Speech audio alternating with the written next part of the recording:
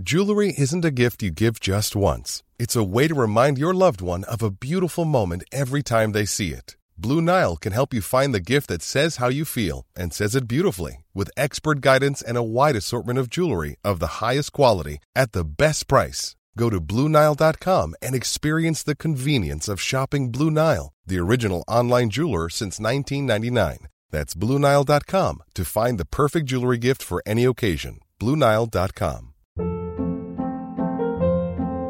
Hold up. What was that? Boring. No flavor. That was as bad as those leftovers you ate all week. Keke Palmer here, and it's time to say hello to something fresh and guilt-free. Hello Fresh. Jazz up dinner with pecan-crusted chicken or garlic butter shrimp scampi. Now that's music to my mouth. Hello Fresh. Let's get this dinner party started. Discover all the delicious possibilities at HelloFresh.com.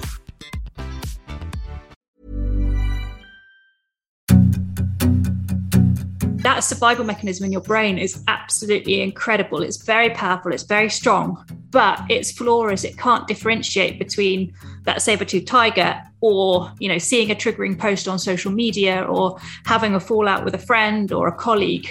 It's triggering in exactly the same way and flooding the body with the same chemicals and things. So if you're feeling anxious, it really isn't your fault. But what we can do now is have that awareness and stop.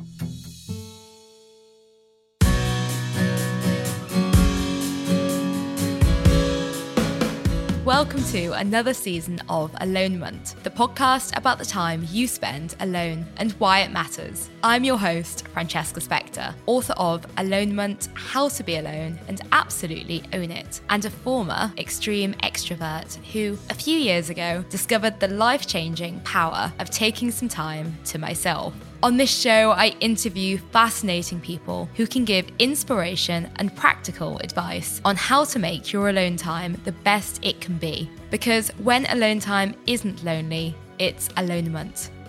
Before recording this episode today, I took 10 minutes for myself. I sat at my kitchen table, had a cup of tea, and looked into the distance and basically did nothing. Now, this sounds a bit like alonement, and it is, but it's also the advice of this week's guest, Megan Hine. Her advice is to stop. That's an acronym that means stop, think, observe, and plan. It's the way that we calm down when we need to get ahead of ourselves in a crisis. And my God, does that come into Megan's job. She is a survival expert who works on and off camera to make some of the most extreme adventure shows on television happen safely. She works closely with her friend Bear Grylls on his shows, and she's been described by Bear as stronger than 99% of the men I know.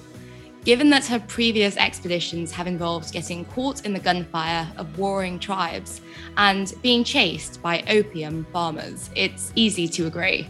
She also has a pretty incredible ability to relate her very extreme, hardcore lifestyle to everyday learnings that we could all benefit from, as evidenced by the title of her book, Mind of a Survivor: What the Wild Has Taught Me About Survival and Success.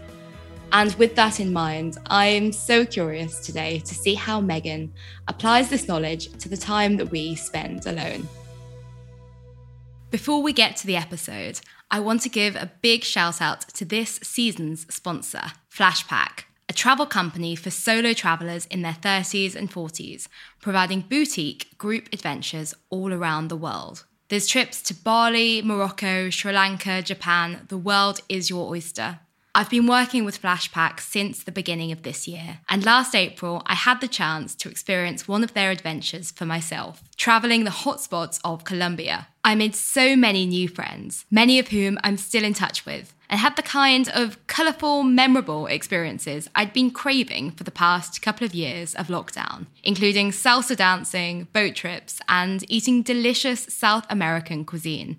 What's incredible about going away with Flashpack is that you get the best of both worlds. Wonderful company, if you'd like it, and the ease of having someone else sort out the logistics, but also the independence of choosing where and when you'd like to have an adventure. If you'd like to experience a Flashpack holiday for yourself, They've provided an exclusive discount offer to all Alonement listeners. Quote the code ALONEMENT to give you £100 off your dream trip today.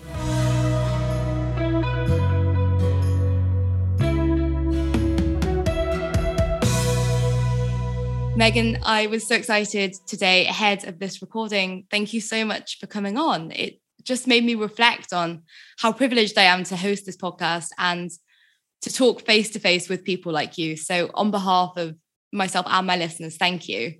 Oh, no, well, thank you. I mean, it's such an important message to get out there, particularly off the back of COVID and like how we're seeing like sort of a real breakdown with our mental health, like globally. It's such an important message. So I feel really honoured to be here. Thank you. Oh, and so I have so many questions about time alone for better and for worse. We explore all nuance on this show. But the first question I want to ask is, we all know what's coming. This is always one of my first questions. What does the word alone mean to you? So to me, alone is quite a literal meaning of like literally being on your own. But that could also be, you could be surrounded by other people and still be alone.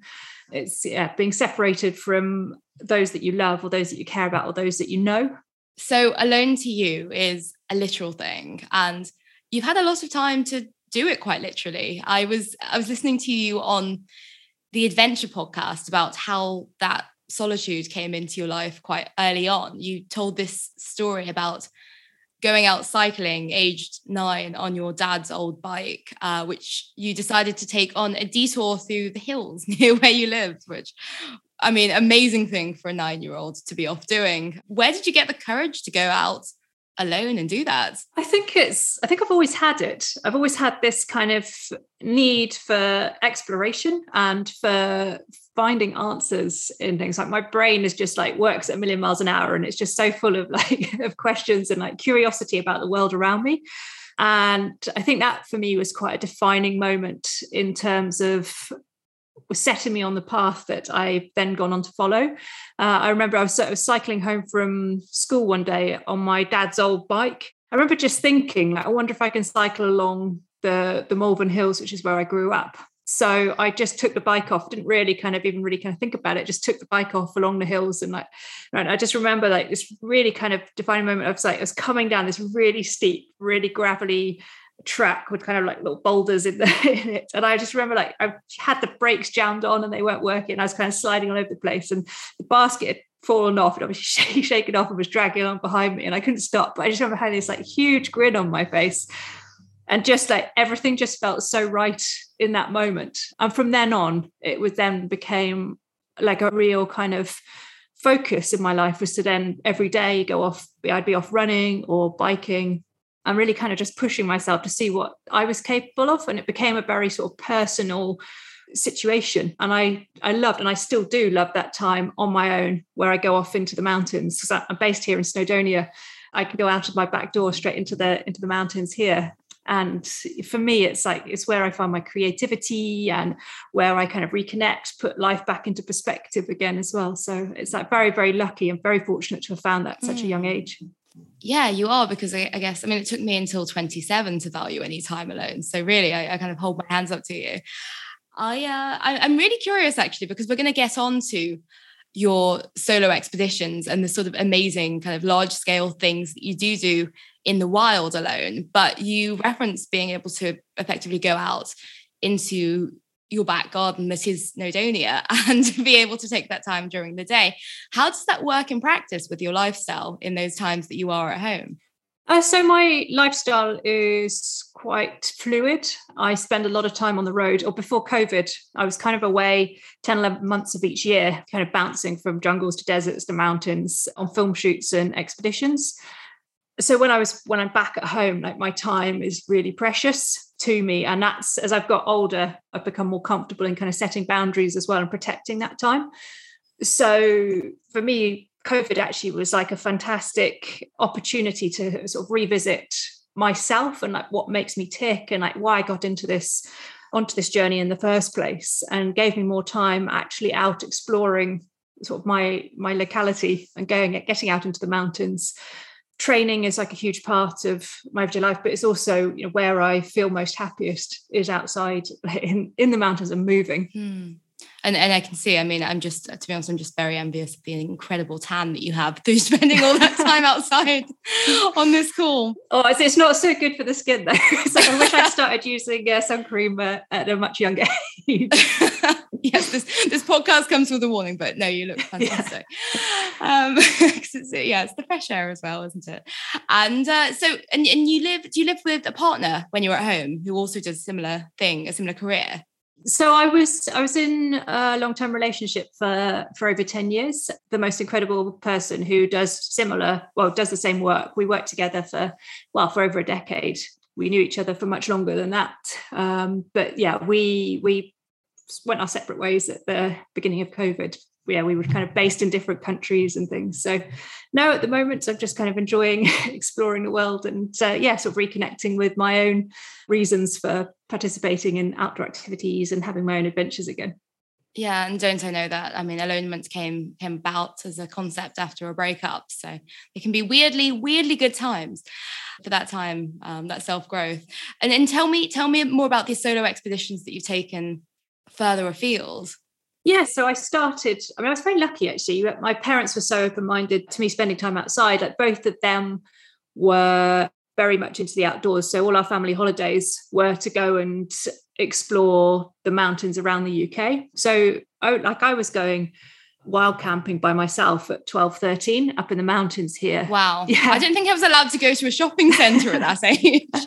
I feel really lucky actually about that because I never really even thought that it was weird because my mum's actually from North Wales. So they dropped me at the base of a mountain and I'd go off for a couple of days and then, I've organised, this was before like mobile phones were really a thing. So I then organised with them where I'd be picked up from. So I'd always have to like have a route and a journey. And like my dad had done a lot of expeditions when he was younger, when he was a geologist. So he'd make me do these route plans. So I knew, and they knew, or he knew where I was going and where I should be. So in terms of like navigation, those kind of skills and things, I had developed them at quite a young age, and that was good. So they could always follow my journey. Do you think it does help to sometimes have parents who sort of know what's going on there? Because I think that often we model our behaviour on our parents and what they tell us is safe. Definitely, yeah. There's a big thing with like passing fear on to your children. You know, if you've got like an irrational, what it appears to be an irrational fear, or you've never had an experience like spiders or things, it's like if you've never had a bad encounter with that thing that you're absolutely terrified of, chances are it's been passed down from your parents or your grandparents and it's become a bit of a generational pattern, which I think is why it's always good to question these things. I think sometimes with stuff though, knowing more about something, because my parents would have understood the risk as well that I was taking, so they could very easily have said, well, we understand the risk, you could get lost, you could fall off the edge of something, you could have an accident, and they could have said, no, you're not going to do that, but they were willing to kind of take that risk. Yeah, it's interesting to hear that. And I know that you work with a lot of sort of youth work as well. You have done in the past with youth expeditions. Can I hear chickens in the background? I'm actually curious about this. Yeah, they're not mine. So my house is like an old farm complex. So my house is like 1800s. It was built as like an old traditional Welsh farmhouse, and then there's a few kind of farm buildings around, and it's still a working farm next to me. So the chickens, thankfully, I think the rooster here seems to have got better with its body clock, because it was just going 24 hours a day for a while. Oh Lord, okay, but I mean, I guess they're not tigers, right? They're not not bears. It's probably a bit of a break for you being around this menagerie of farmyard animals. Well, wonderful. I think that that's the backing track we need to this show. Anyone listening, they have the context now. That's hilarious. So I had this question, and it's based on something I was doing just before this podcast. When you're teaching navigation to young people, we were just speaking about learning to navigate and become sort of a survivor as a young person. When you're teaching navigation to Duke of Edinburgh groups or beginner navigators, you tell people when they get lost to stop. That's stop, think, observe, and plan, and to have a cup of tea, which, to begin with, sounds like immensely British advice to just stop and have a cup of tea when something goes wrong, but also sounds amazingly counterintuitive in a way. Tell me about this. Okay, so this is, I've done a lot of kind of like research into survival and, you know, why some people survive and others don't. And often it's in that moment where something goes wrong and the fight, flight, freeze response kicks in, which takes us out of the logic and reasoning of the more human side of our brain. And there's a very big chance then that we kind of run around like headless chickens, and the situation then snowballs completely out of control. So there's a lot of people that have run into quite serious difficulties while they've been out and about, and you know, some of them have sadly lost their lives due to this. Whereas if they had just stopped for a moment and allowed themselves to calm back down, chances are they would still be with us. So the anagram of STOP, which is stop, think, observe, and plan, is as soon as that fight, flight, freeze response kicks in, as long as you're safe and in a safe position, then just stop. And that's when it's like, get the brew kit out, get your tea on. I have to admit, I'm actually very un-British in that I've never really drunk tea. Really? Yeah. I'm more of a coffee drinker. Never liked it. It's very un-British. But so stopping in that moment, getting your brew on, and just by doing those kind of like familiar actions and refocusing your brain onto something else allows us to then come back into kind of a more logical reasoning, allows us to kind of settle down that side of our brain that has now gone into a very animalistic stress response kind of zone.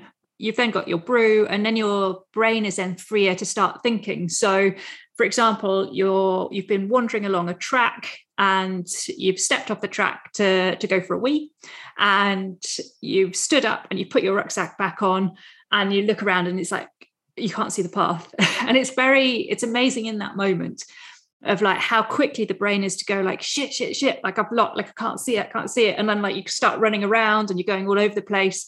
And that's when you get disorientated and you really do lose that track. Whereas actually in that moment, if you stopped and then you get yourself into a position where you can think about it, well, it's like, well, I'm only like 50 yards away from this path. I haven't gone very far from it, so it must be here. So you're then thinking about it, and then you can then observe. So you're then looking for, maybe there's signs of having like walked into that area, and you can have a look around and see whether there's any footprints from you coming in there. Can you see the path around you? And then obviously if you see it, then you can step back onto it. But if you can't see it, well, then you can start making a plan, because the logical part of things, well, the path's really close to me. So now I can like create like a search pattern where I then go out in concentric circles. And at some point I'm going to bisect that path. I'm going to come across this path. And this translates into everyday life as well. It's like when we're in a situation that has triggered that stress response, again, it's just having a stop, getting the tea, getting the coffee on, and then just kind of thinking about it. What resources have you got with you, like mentally and physically, that will allow you then to better your situation and ensure that you come out unharmed? And this presumably is really brilliant advice for everyday life, you know, a work crisis or a relationship crisis, a friendship crisis, something that seems like that comes up and we feel like we have to be in action mode, but actually that stopping would benefit as well. Yeah, absolutely. And I think there's, you know, we're so stimulated all the time, like in our everyday lives we've created this incredible modern world around us that's so full of sound and movement and light. And, you know, we've created ways to overcome our very basic human needs like sleep, nutrition, hydration, safety. You know, we've created screens, we've created light, we've created stimulants that mean that we don't need to sleep so much, or we feel like we don't need to sleep so much. It keeps our brains switched on. And it's very, very easy to become overwhelmed because our bodies and our brains weren't designed to live like this. That fight, flight, freeze, that stress response is designed to be a quick hit, to keep us safe, to get us out of a situation where we're being stalked by a saber-toothed tiger or something and we need to run away or fight it. Whereas if it's switched on all the time, it can lead to overwhelm, which is what we're seeing in the world at the moment with this rise of, you know, sort of mental health conditions, which then leads into physical health conditions as well. So yeah, any sort of dynamic that's causing you stress, is to be able to stop and think about it and kind of take that step back and get a helicopter view over the situation, put it back into perspective. And oftentimes it's not actually as bad as our brains have kind of led us to think it is. I for some reason, I've got in my head that scenario where you're sitting there, up late and you're having a conversation that shouldn't be had on WhatsApp. And all you need to do is step away, have a cup of tea, breathe and think, let's approach this a bit better or a bit calmer. But those lights, that stimulus that is drawing you in. And yeah, I mean, I love that's what I'm comparing to the giant tiger that you're, referring to in the original instance. But you're right. Like, it's amazing how our brains do the same thing to us when approached with threats. Yeah. And it can't differentiate. That's the thing. And this is like, where I want people to know, like, that it's not your fault. If you're feeling anxious or you're feeling triggered by a situation, your brain, that survival mechanism in your brain is absolutely incredible. It's very powerful. It's very strong, but its flaw is it can't differentiate between that saber-toothed tiger or, seeing a triggering post on social media or having a fallout with a friend or a colleague. It's triggering in exactly the same way and flooding the body with the same chemicals and things. So if you're feeling anxious, it really isn't your fault. But what we can do now is have that awareness and stop and just get ourselves back into that place, put down the phone. Otherwise we're kind of in that headless chicken mode where we're actually snowballing this situation out of control. And I really like how the chickens have kind of become the central metaphor of this. With STOP, the advice that you give, with kind of dampening that stress response, how does alone time come into that? Is it necessary? It is definitely. It's very much necessary for myself, for sure. And I think for all of us, because we spend so little time alone, like physically alone, like separated from other people. And I think there's a really interesting like theory. I'm not sure who started it, but it was around like that you are a sum of the 5 people that you spend the most time with. And, we're not always that choosy over who we choose to give our time to, and the influence of other people on us. If we're hanging out with somebody who's very negative, that starts rubbing off on us, and it's kind of quite addictive and quite contagious. So by going out and spending time alone, it helps put things back into perspective. It's also, for me, it's spending time in nature alone. So it's getting out and it's moving, and that movement's releasing like endorphins and more happy chemicals and kind of getting rid of toxins. But it's also just going out and actually leaving my phone behind as well and kind of reconnecting with myself and just being very aware. So when I'm out on my own, what I'm doing as well is I'm focused, I'm trying to be present, because my job, the work that I do, is pretty full on, and there's a very, very inherent risk and danger to it.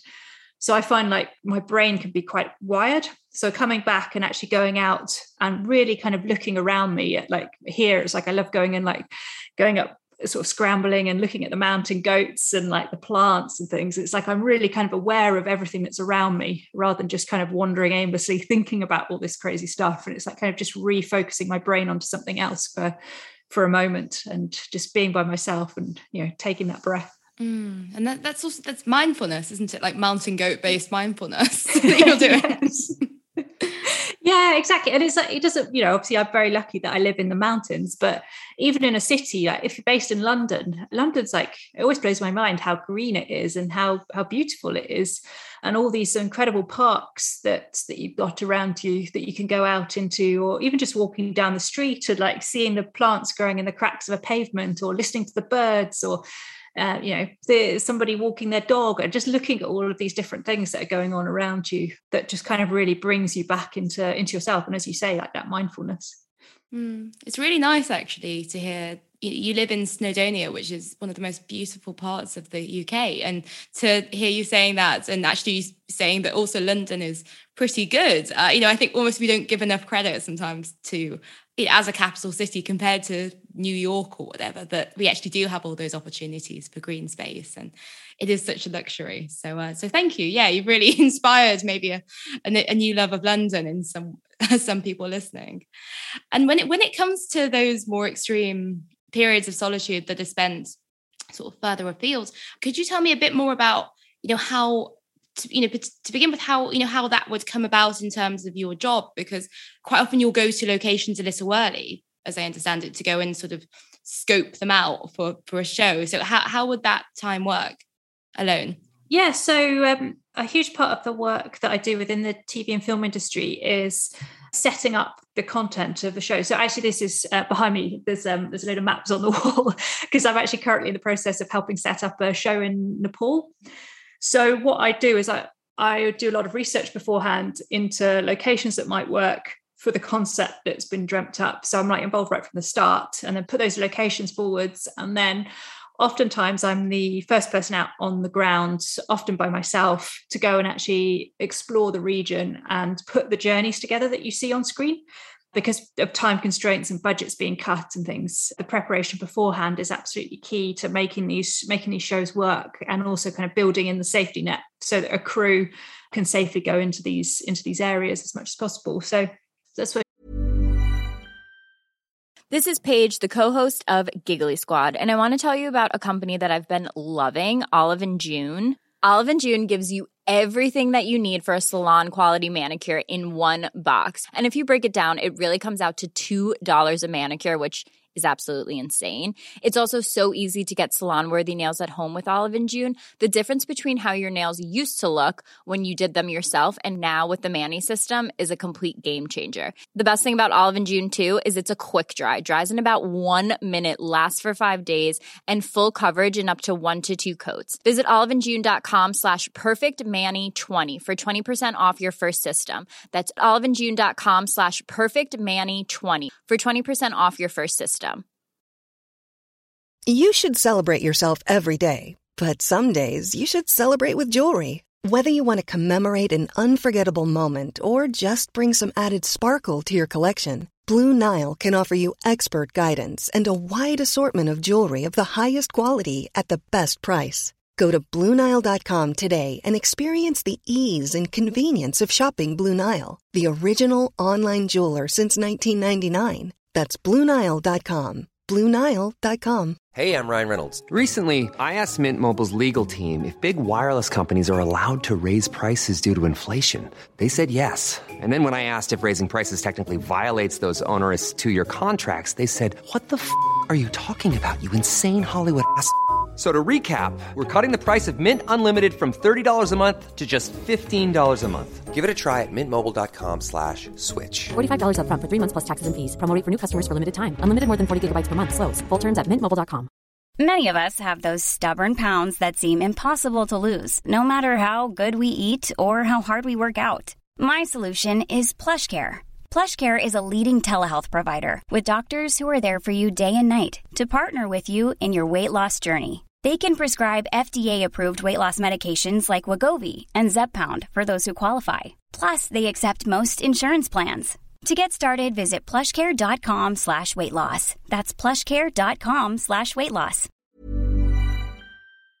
So often when I'm on my own in these places, it's a lot of times it's kind of drawing on previous experiences and drawing on like an internal resourcefulness as well. Like particularly if, going into places where English isn't the first language and, I don't speak the local dialect. So yeah, you have to kind of find ways of like transferring skills from other avenues of life to help to get the job done. And being a survivalist is all about like that kind of like improvisation. So improvising, adapting and overcoming. So like every single one of us is incredibly resilient, and it kind of frustrates me that we're having to teach resilience at the moment, because we are all resilient. It's actually what comes after resilient, like, is what we really need to be focusing on. But we've all got these incredible life experiences, no matter what your walk of life is, that are transferable into other environments and other fields and things. And it's just unlocking that toolbox that we've got and having the confidence to employ it in that situation that you're in. But resilience can be difficult when, I don't know, I don't know if you found this during periods of lockdown. It was, for me, it was definitely the longest time. I had spent alone, kind of not seeing people sort of in actual physical 3D form. And I think it was odd, especially because the thing that we could do was go out to the shops, and yet there'd be a lot of people would be wearing masks. Like, actually, it felt like at one point you'd either be kind of, I don't know, I think we were 2 meters, 3 meters, 4 meters as far as we could get from each other at that point, despite it being London and quite overpopulated over here. But there was that sense of anonymity and isolation.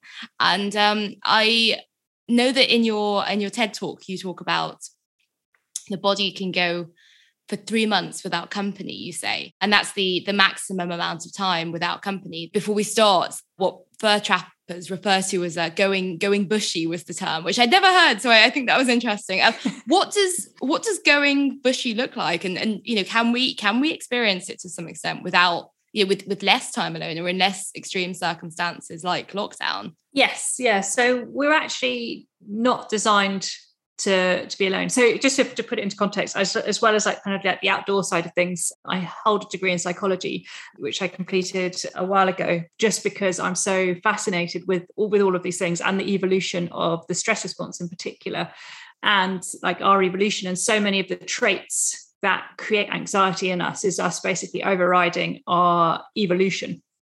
So things like tribal units is how we were designed originally to be able to survive, because if you're living in what's quite a hostile environment, the environment from animal risk and things around us, so like our ancestors, our chances of survival were much greatly improved by working collaboratively as teams. So we had mechanisms inbuilt within our minds to hold us together as units. So things like shame, fear of rejection, these aren't things that we've just kind of imagined up. These are very real things, and they're survival mechanisms that were built into us to prevent us from doing stuff that might alienate us from our chances of survival, which is why excommunication, or like being pushed out of a tribe, was actually far worse punishment than death for our ancestors and for people over the generations because of that.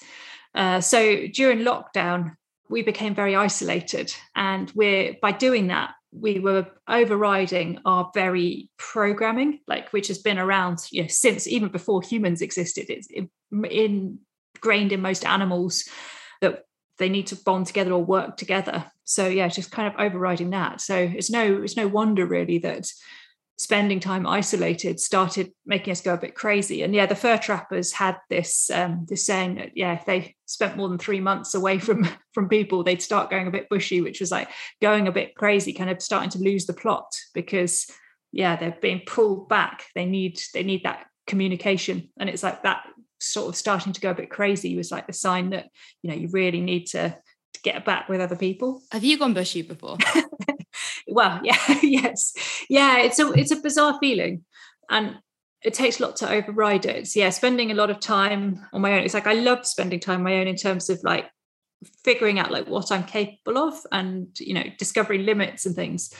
But yes, there is a point where you get to where you crave other people, you crave that physical contact as well as like the emotional contact with other people. And although we're far more connected than we've ever been before in terms of like digital media and stuff, it still doesn't quite meet our needs on like a chemical and biological level, and also that kind of like physical level as well, of being able to touch somebody, being able to read somebody's body language properly.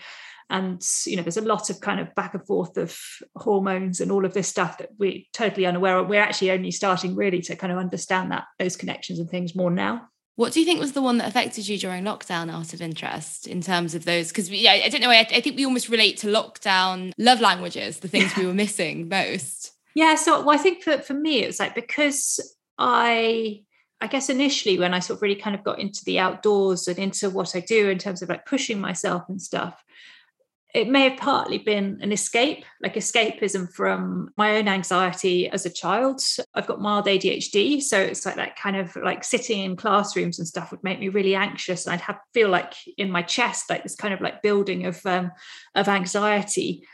And so I guess like for me, like finding the outdoors, finding movement was a way to be able to escape those feelings. And then I made a career out of it, like traveling around and like constantly escaping. And never sitting and actually dealing with those feelings. So when lockdown started and when I found like myself, I wasn't able to travel as much, I was actually terrified because I'd never spent so much time in one place, or not since I was very young anyway.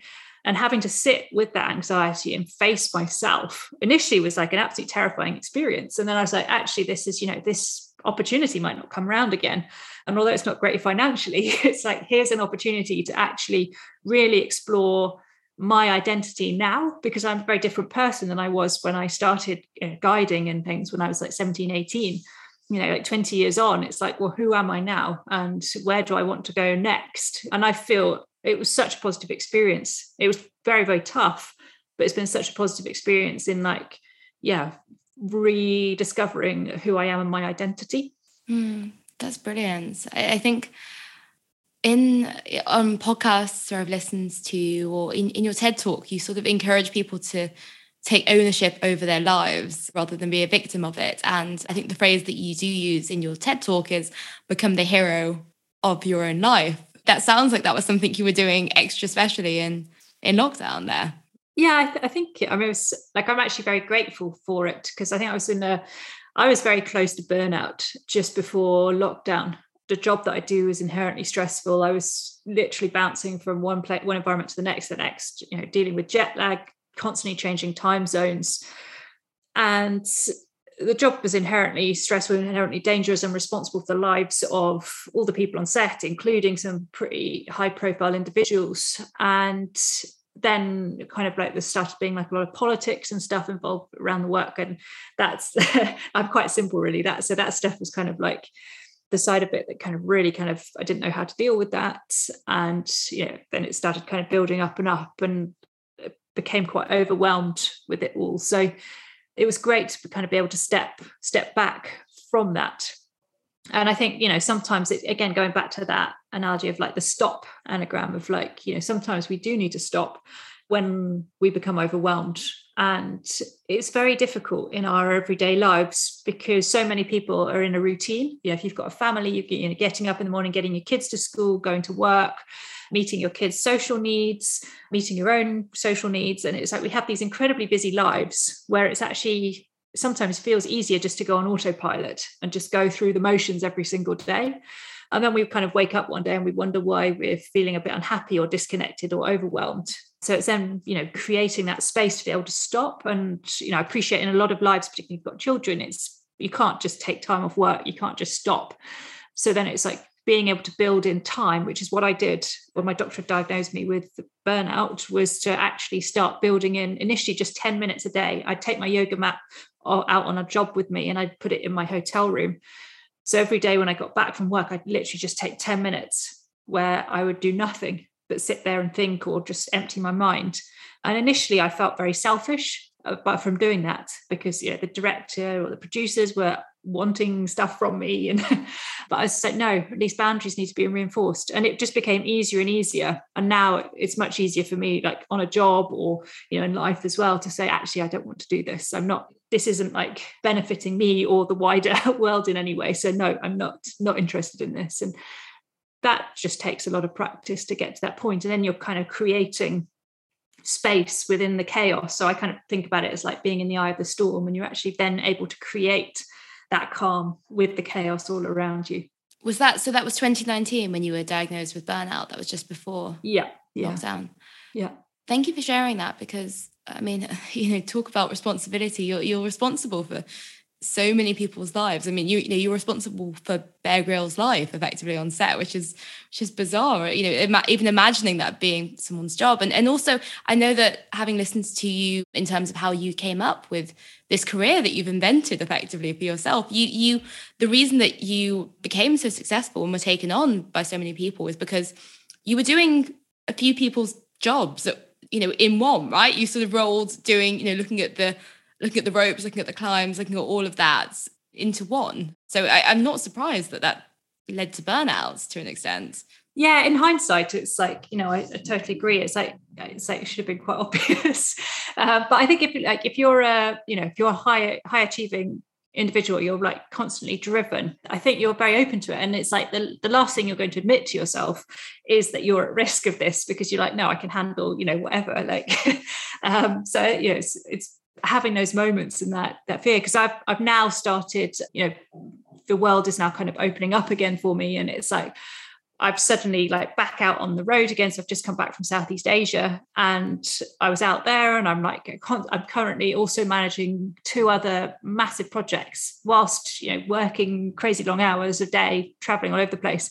And I just think this isn't sustainable. And it was a really good eye-opener, because I was like, how on earth did I do this for over a decade and keep it up? Because it's like, I'm realizing now, having had that space, that it's not healthy. So it was a good reminder that moving forwards, it's like to engage only in the projects that I feel passionate about, or that really can make a difference, and to ensure that I do have time in my life for myself, for my loved ones, for friends, and just doing the things that I love doing, because that's where the energy comes from. Yeah, I love that. I hope that that's inspiring for particularly sort of solo workers who've sort of, or freelancers listening to this as well, because just to hear you say, as someone who is so incredibly successful, aspirational, someone that has literally been described in headlines as by Bear Grylls as 99% stronger than the men he knows. I think it's very easy to lean into that notion that you are this sort of untouchable, superhuman being. And I mean, don't get me wrong, Megan, talking to you, I'm sure in so many ways you are, but actually it's very important and very worthwhile, I think, to hear you talking so honestly about burnout. So thank you for that. Oh, no. Well, thank you for giving me the space to it, because I think it's really important that those kind of things, that the awareness is raised over that, and that we are able to talk about those things or accept them more, because we glamorize stress. It's that for so many years in interviews, the things that people would pick up on was that, oh, it's so cool that you're on the road 11 months of the year. And it's in hindsight, it's wow, I was that's not cool. That's 11 months of crazy intense work. And it's at the time I was really proud of that. But now in hindsight, it's well, actually that was the recipe for disaster. So we kind of glamorizing that of the long hours that we work and the amount of time. But the reality is our brains can't focus for that long. So you might be working 18 hours a day, but how many of those hours or how much that time is actually genuinely productive? Because the more tired we get, the less we can actually focus. So, I'm surely that we can give ourselves more time for ourselves, where we're more refreshed, and then we can tick off all of those things much quicker. And I suppose it's that kind of thing, it's not necessarily more is more when it comes to, for instance, if anyone to take a look down your Instagram feed, there's all these amazing places you've been to, and that is the nature of the job. But as you say, there's only a certain amount that you can take in. It's not, being able to be away 11 months of the year, I'm sure is stressful in terms of simply, unpacking, doing laundry, having a relationship. Oh yeah, all of these things. You're preaching to the choir there, because I effectively, decided this year was going to be about solo travel. So I just opted out of relationships at all, out of dating, out of anything romantic. Amazing. I suppose I didn't want my one foot to be back at home, and I knew that naturally that's how my brain would switch, even if there'd been someone I'd been involved with. And how's that been? How have you found that in terms of dealing with that side of things emotionally? Immensely liberating, addictive, some might say. Hard to justify when at one's brother's wedding and everyone's asking you when you're going to settle down, and you kind of have to say, well, actually, there's been no sort of intentionality on that front. That's so inspiring. And I think that's a really important message, because there's so much pressure on to what society says that we need to have, and to have a partner, to be married, to have children, to have all of these things. But the world's evolving, and I think it's such an inspiring message to say, I've chosen to be single and I'm happy, and it's opened up all of these opportunities. And hopefully you'll meet somebody amazing while you're on your travels that can join you on that journey. Well, that could be inconvenient, relocating to New Zealand. Although I know that you spent a year living there, which is cool. But no, I think that I think this time one spends being single, whether that's a lifetime, whatever that is, it's rich. There's so much to it, and it helps you. I don't know. I think you use the phrase sort of, helicopter above to a bit, and realize that actually there's so much richness to life. And I think that, we can't necessarily have it all, but we don't need to necessarily, or, have it all at once at exactly the same time. But we definitely need to, I don't know, entertain that there are other versions of, having an incredible life. And I think that as much as we do sort of scroll through Instagram and look at the odd couple post and think that's nice, I'd definitely be stopping a lot more when I see your feed. So I think it's great. So, I think part of why I started this platform was to find those kind of different models of aspiration. Yeah, I think that it's so exciting, and it's really empowering to hear you talking like that, because I think how much we've achieved, particularly, as women, is that over the past few generations, it's like there's so much of the world's opened up to us, and we've achieved so much. If you think about in the UK, the suffragette movement was really only 100 years ago. Which is only a few generations, and where we are now in terms of having much more autonomy to be able to explore the world on our own terms. And we're very nearly at a point where there is kind of genuine equality in the Western world, which is really, really exciting. And I talked to my grandmother, who's in her 90s now, about how when she had an amazing career during the war as a secretary. She was also an actress, and she got married, and my grandfather stopped her doing any of those things. He then decided when they had children and how many children they had, because she didn't really understand or know how those things worked. So I just think that's only 2 generations behind me, and how much we've achieved since. There's no wonder that there's, the talks and stuff around motherhood and parenthood and how we live our lives and the traditional values versus what we want for the future. No wonder they're kind of stressing us out still, because we're not that far removed, and we're still dealing with the patterns that have been passed down for, hundreds, thousands of years. So I think it's amazing that, you deciding to go off, be single, go off and travel the world is so empowering. And, I'm so excited to see where we're going to go over the next few generations. Oh, thank you. Well, I'm humbled to have that response from you, Megan Heim, but thank you. And I think, it's that, I don't know, I almost sometimes think that it's actually speaking to the older generations, if we're lucky enough to be able to speak to our grandmas about this, that they have a better perspective, because you're almost, I don't know, I mean, I imagine your grandma is immensely proud of what you're doing, and almost there's a level of that's what she would have wanted to do. Yeah, I definitely had some fascinating conversations with her over travel and the things that she would have liked to have done and things. But she always, she's an amazing woman. She made a decision, because I think when her father died, her mother kind of moved in with her and was quite negative, but didn't really want to explore the world or really interact with anybody, and became very reclusive. And my grandmother was like, that's not going to happen to me. So when my grandfather died relatively young, really. So she was in her early 50s. So she just threw herself into the local community. She was then, kind of running these gardening clubs and working for the CAB and doing all of these different projects and stuff. And, she'd travel around and see us. So I was at university in the Lake District. She'd come and visit me.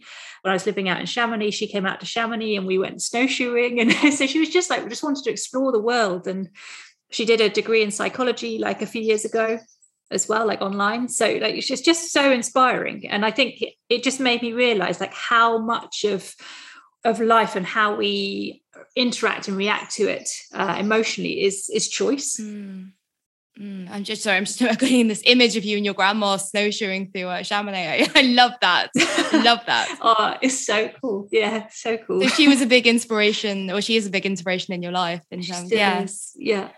Yeah. I remember she was the person that I was able to have conversations with about sex and everything really. So I learned so much from her, and the open discussions and things that I've had with her over the years of kind of, I suppose, helped shape my life and how I talk to other people and things as well. So very fortunate to have her in my life.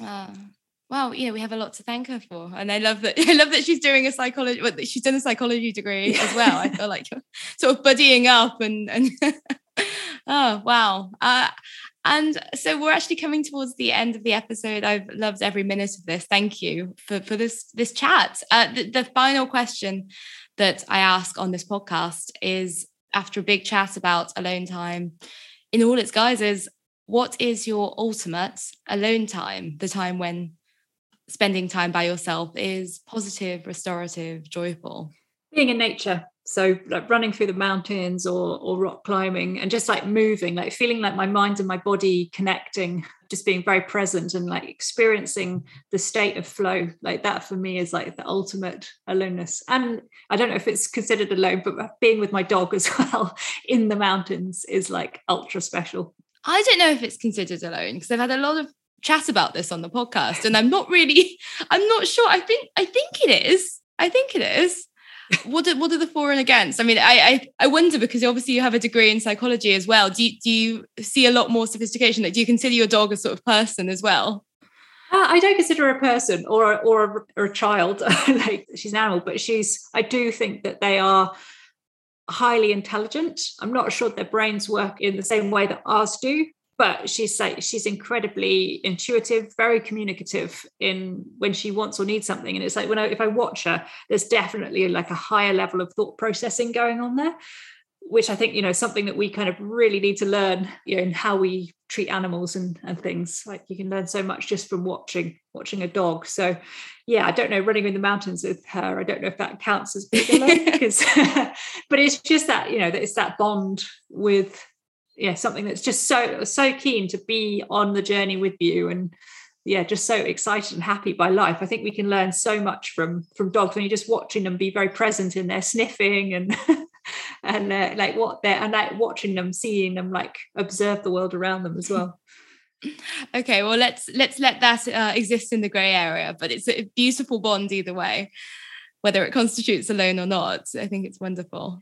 And just so bonus question, I'm going to throw this in there because you've traveled, I don't know, pretty much all across the world at this point. Where is your favorite scene to sort of, bit of scenery to look over when you're alone? I think I love the jungle. I kind of have a love-hate relationship with it because you've really got to look after yourself. So any kind of external stresses, like, what's going on in your life back at home, those things kind of get left behind because it's such a hot, humid environment. And if you're there for kind of weeks living in hammock and kind of moving through dense jungle, you don't have time to be thinking about anything else. All your time's kind of taken up with just surviving and existing. So I really love it. It's such a tough environment. Wow, I did not expect that answer. That sounds incredible. Oh, thank you, Megan. It's been such a great discussion. No, thank you so much. As I said at the start, this is such a powerful message. So, congratulations for getting that message out there. It's amazing.